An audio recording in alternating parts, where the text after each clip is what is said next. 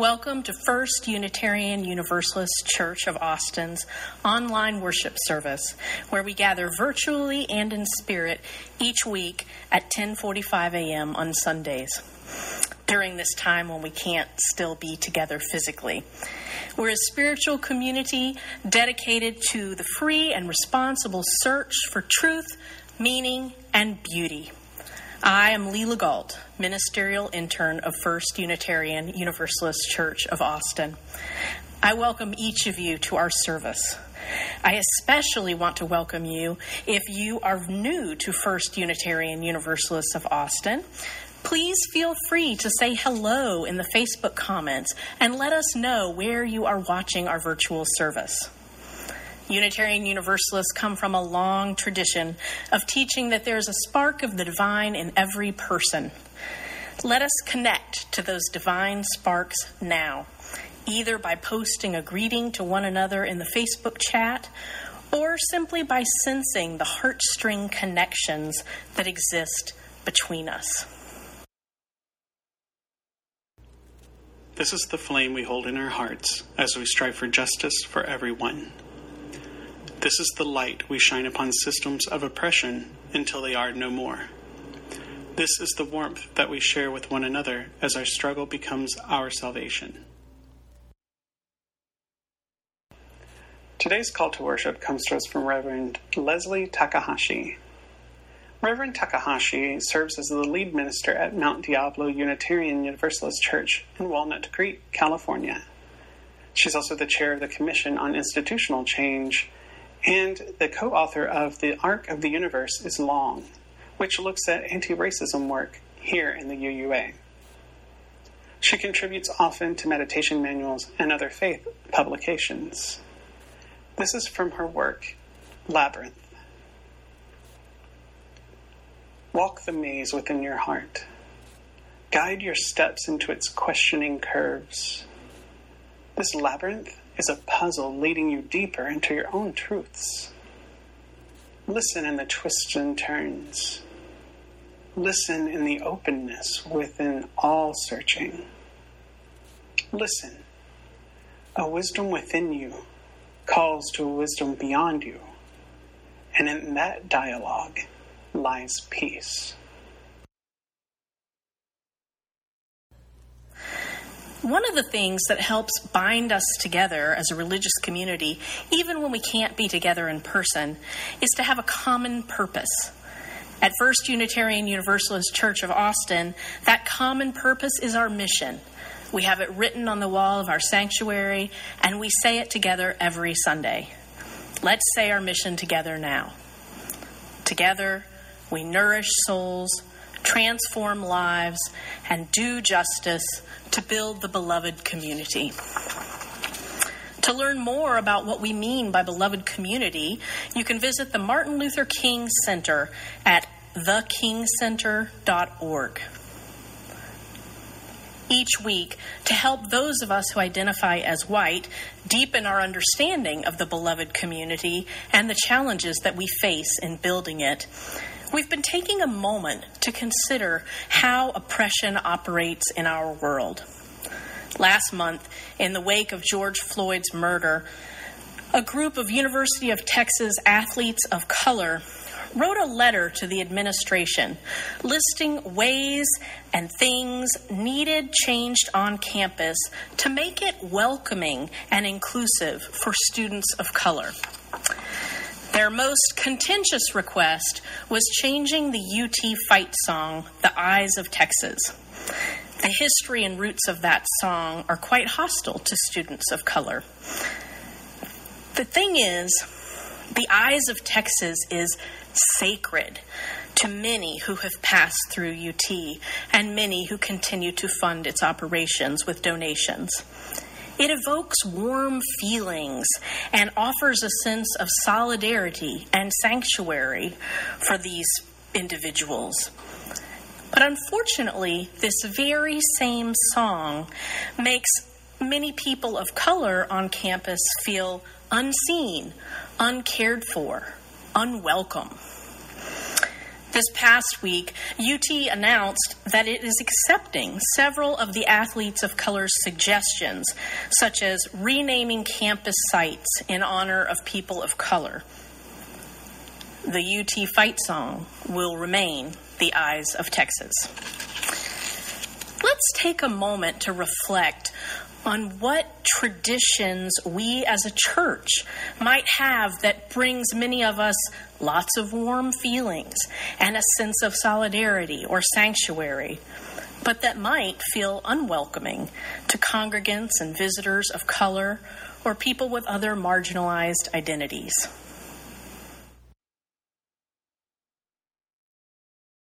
Our reading is Invictus by the British poet William Ernest Henley. Out of the night that covers me, black as the pit from pole to pole, I thank whatever gods may be for my unconquerable soul. In the fell clutch of circumstance, I have not winced nor cried aloud. Under the bludgeoning of chance, my head is bloody but unbowed. Beyond this place of wrath and tears looms but the horror of the shade, and yet the menace of the years finds and shall find me unafraid. It matters not how straight the gate, how charged with punishments the scroll. I am the master of my fate. I am the captain of my soul.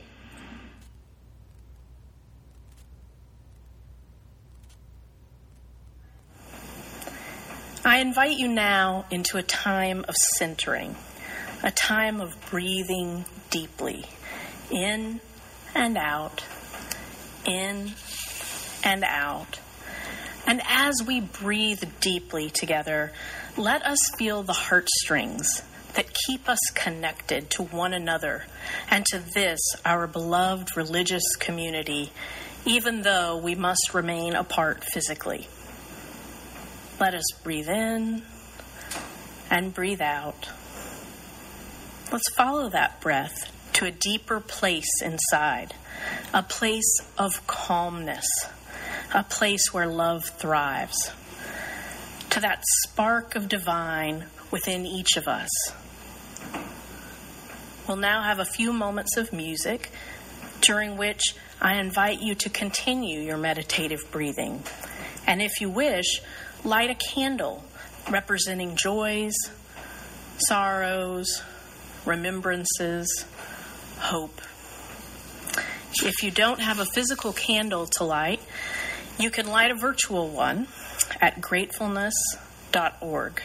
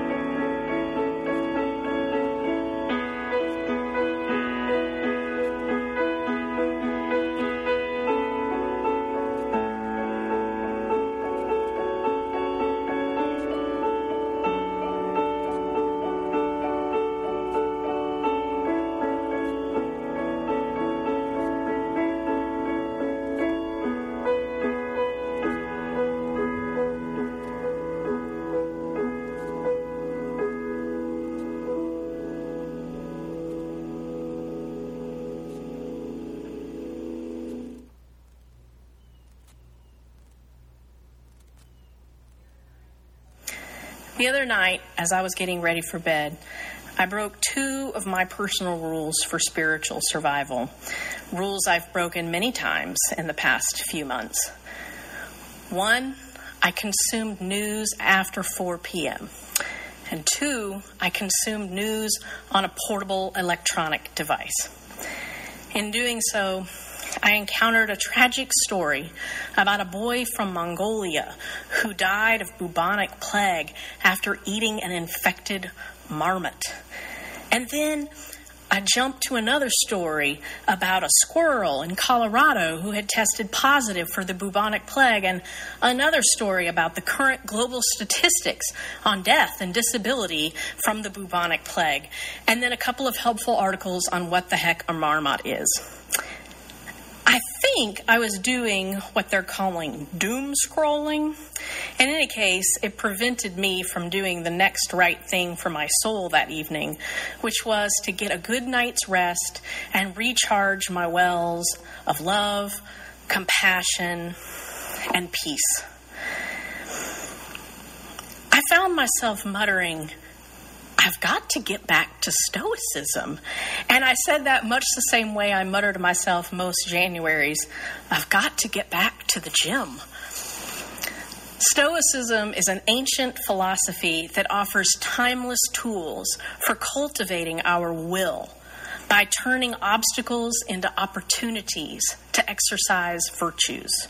Virtues like compassion, courage, patience, and resilience. Stoicism started around 300 BC in Greece. And for about 300 years, Stoicism was the dominant philosophy of the Roman Empire, thanks to the teachings of notable Stoics like Seneca, Epictetus, and Emperor Marcus Aurelius. Stoicism is about using mindful vigilance of thoughts to maximize the empowered agency of action. Obstacles change over time and over place, but the general response of undisciplined minds to adversity remains the same. Fear, helplessness, frustration, anger, confusion. The energy that we spend on these emotions, the Stoics would tell us, depletes us, weakens us, burns us out. By contrast, Stoics urge cultivating virtues that empower us: strength, service, humility, flexibility. Stoics were warriors of the mind. They used hardships, insults, problems, pain, anything and everything as fuel for that inner fire of their will. The friction of struggle served the Stoics as a catalyst for chemical reactions of character, propelling them to new, higher levels of functioning and empowerment. Through training and practice, they honed what they called their inner citadel, a kind of internal stronghold that each of us must build over our lifetimes that houses our unbreakable will and character. Imagine the inner citadel as a kind of soul fortress that protects your inner self and that no amount of external hardship can mar. There's 3 steps in the process of building the Stoic inner citadel. First, to strengthen your soul fortress, focus only on what is under your control. What Stoics called externals are not under our control. Now, externals, I'm going to tell you, are a big bucket in the Stoic mind. All actions of other people are externals. What happens to you is an external. How people react to you is an external. Big bucket of externals. So what we can control, internals as Stoics called them, fit into a considerably smaller container. Our own words, our own thoughts, and our own actions. Those are the only internals. The second step in building the inner citadel is to focus on right action. For the Stoics, right action is choosing the most empowering action that you can take right now. Flex your agency whenever and however possible. When faced with a seemingly impossible boulder of adversity, break it down into pebbles of discrete possibility. What lies before us that we can accomplish? Choose to do that one small thing. Do it well, and then move on to the next discrete pebble of possibility that is within your control and is an internal. Third, and I think hardest, accept what comes. Stoics call it the art of acquiescence. We don't control outcome, unfortunately. That is an external. We only control our own internal processes. Stoics believed that once we used our will, agency, and character to the very best of our ability, that tranquility and joy would follow naturally as breathing. The art of acquiescence, importantly, doesn't mean giving up going forward. Only that in that individual moment, on that battlefield, we find a spot of peace, knowing that regardless of external events, we have built our own inner citadel. We have done what we can. In the next moment, turn back to the work by all means. Repeat the process as many times as it takes. As golfers say, play it where it lies. When a situation arises that is truly unchangeably awful, the Stoics show us how to transform it in the fire of the inner citadel. Transform it into a learning experience. Transform it into an opportunity to grow our empathy. Transform it into a chance to comfort others. The late Admiral James Stockdale provides a remarkable contemporary example of the Stoic inner citadel. So you may remember Admiral Stockdale from his time in 1992 as the vice presidential running mate of Ross Perot. But whatever your feelings about his politics, we can see the awesome practical power of Stoicism in Admiral Stockdale's story of his 7 years as a prisoner of war in Vietnam. In his essay, and it's a mouthful, Courage Under Fire, Testing Epictetus's Doctrines in a Laboratory of Human Behavior, Stockdale tells us that he came to philosophy at middle age when the Navy sent him to Stanford. Now, Stoicism spoke to Stockdale right away, particularly the compilation of Epictetus's teachings called the Enchiridion. Enchiridion means ready at hand, so we might think of it as the Stoic handbook. But really, for the Stoics, ready at hand meant more like as a weapon, as a tool, something available to be used by you quickly and in any situation. Stockdale's Stoic hero, Epictetus, was born an enslaved person and spent years working in the palace of the infamous Roman Emperor Nero before he became a free person and turned into a Stoic teacher. That's Epictetus. Nero never turned into anything good. Stockdale says he particularly admired Epictetus because Epictetus gleaned wisdom rather than bitterness from his early first-hand exposure to extreme cruelty and his first-hand observations of abusive power and self-indulgent debauchery. In 1965, 3 years after leaving Stanford, James Stockdale was shot down over North Vietnam and parachuted away from the wreckage of his airplane, floating down into enemy territory. Stockdale vividly recalls, "After ejection, I had about 30 seconds to make my last statements in freedom before I landed in the main street of a little village right ahead. And so help me, I whispered to myself, 5 years down there, at least. I'm leaving the world of technology and entering the world of Epictetus." Admiral Stockdale's essay also tells us that when he crashed, he understood that he would be the highest-ranking military officer from the U.S. in the prison, and that the enemy would know this and would single him out for extra copious torture and reprogramming, and that his single goal as he was floating down was to give his fellow prisoners the best leadership he could provide as long as he survived. His initial assessment, unfortunately, proved quite accurate. As soon as he hit the ground, he was badly beaten and left with an injured leg that never healed properly.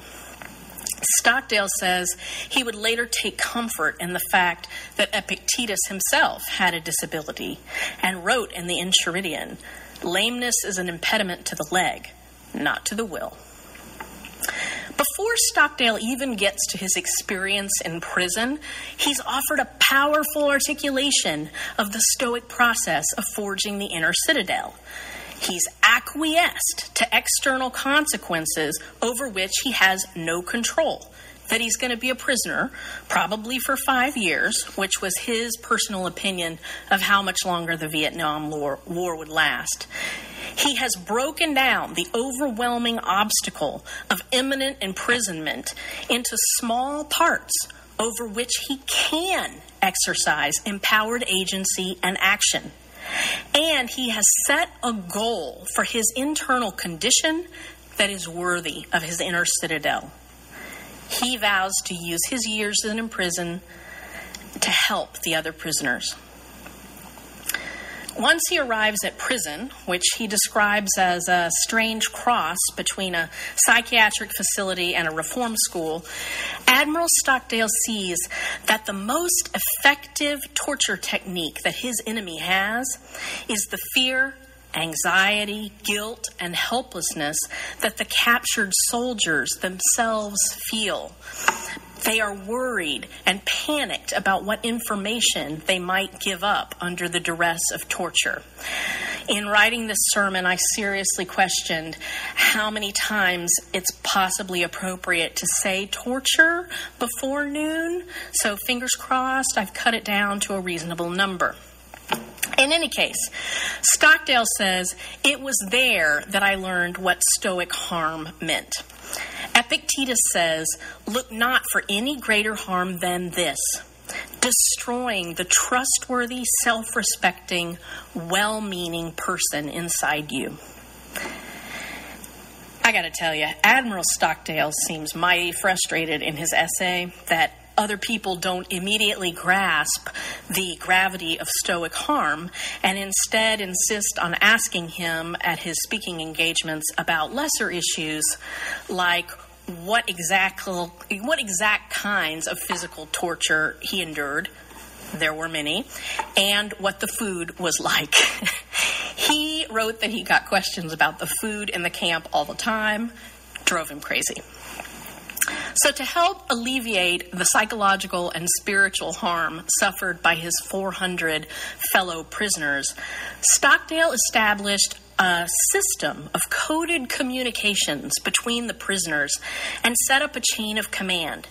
And most importantly, he gave them orders.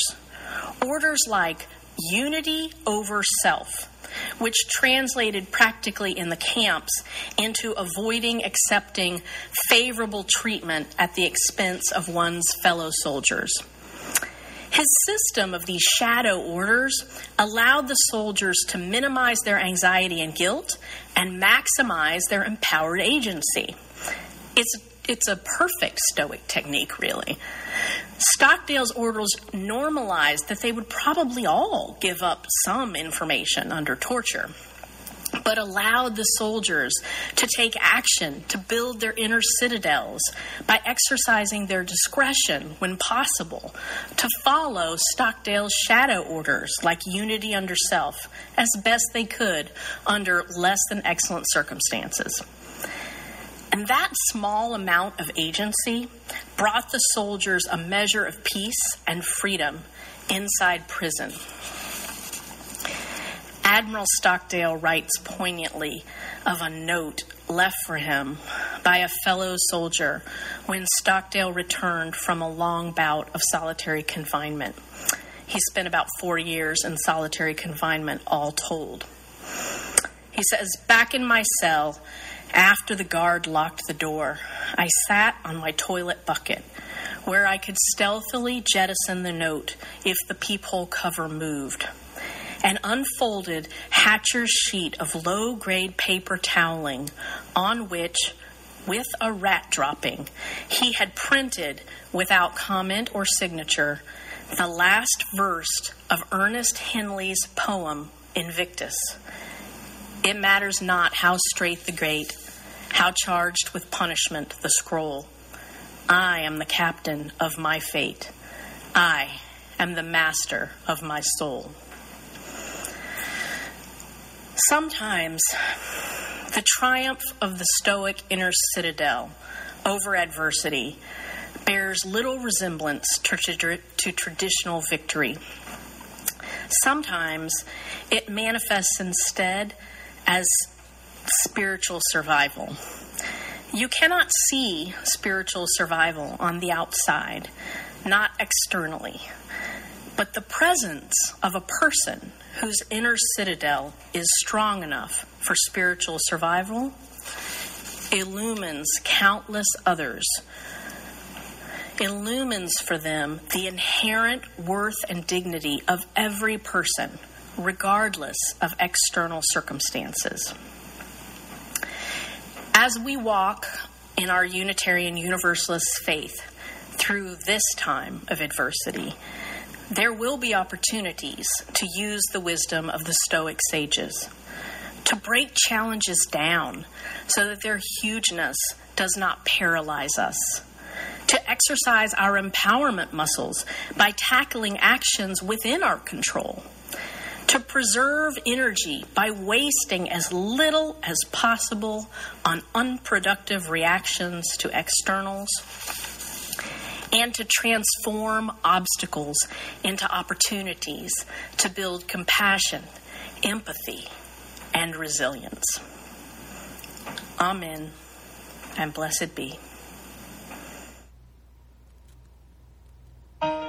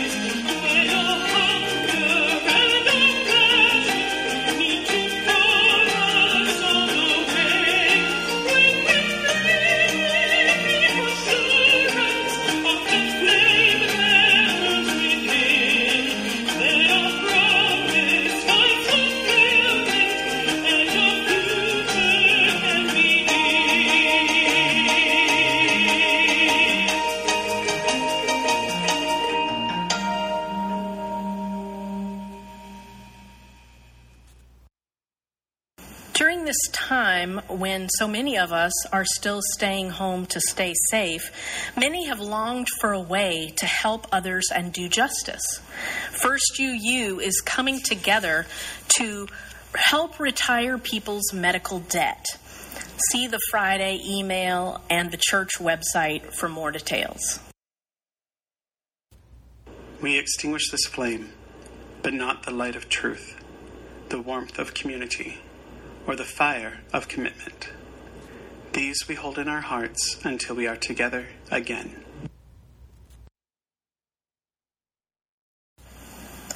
May our inner citadels shine brightly as beacons that ignite spiritual survival in all who see them. Peace be with you. This is a production of the First Unitarian Universalist Church of Austin. For more information, go to our website at austinuu.org.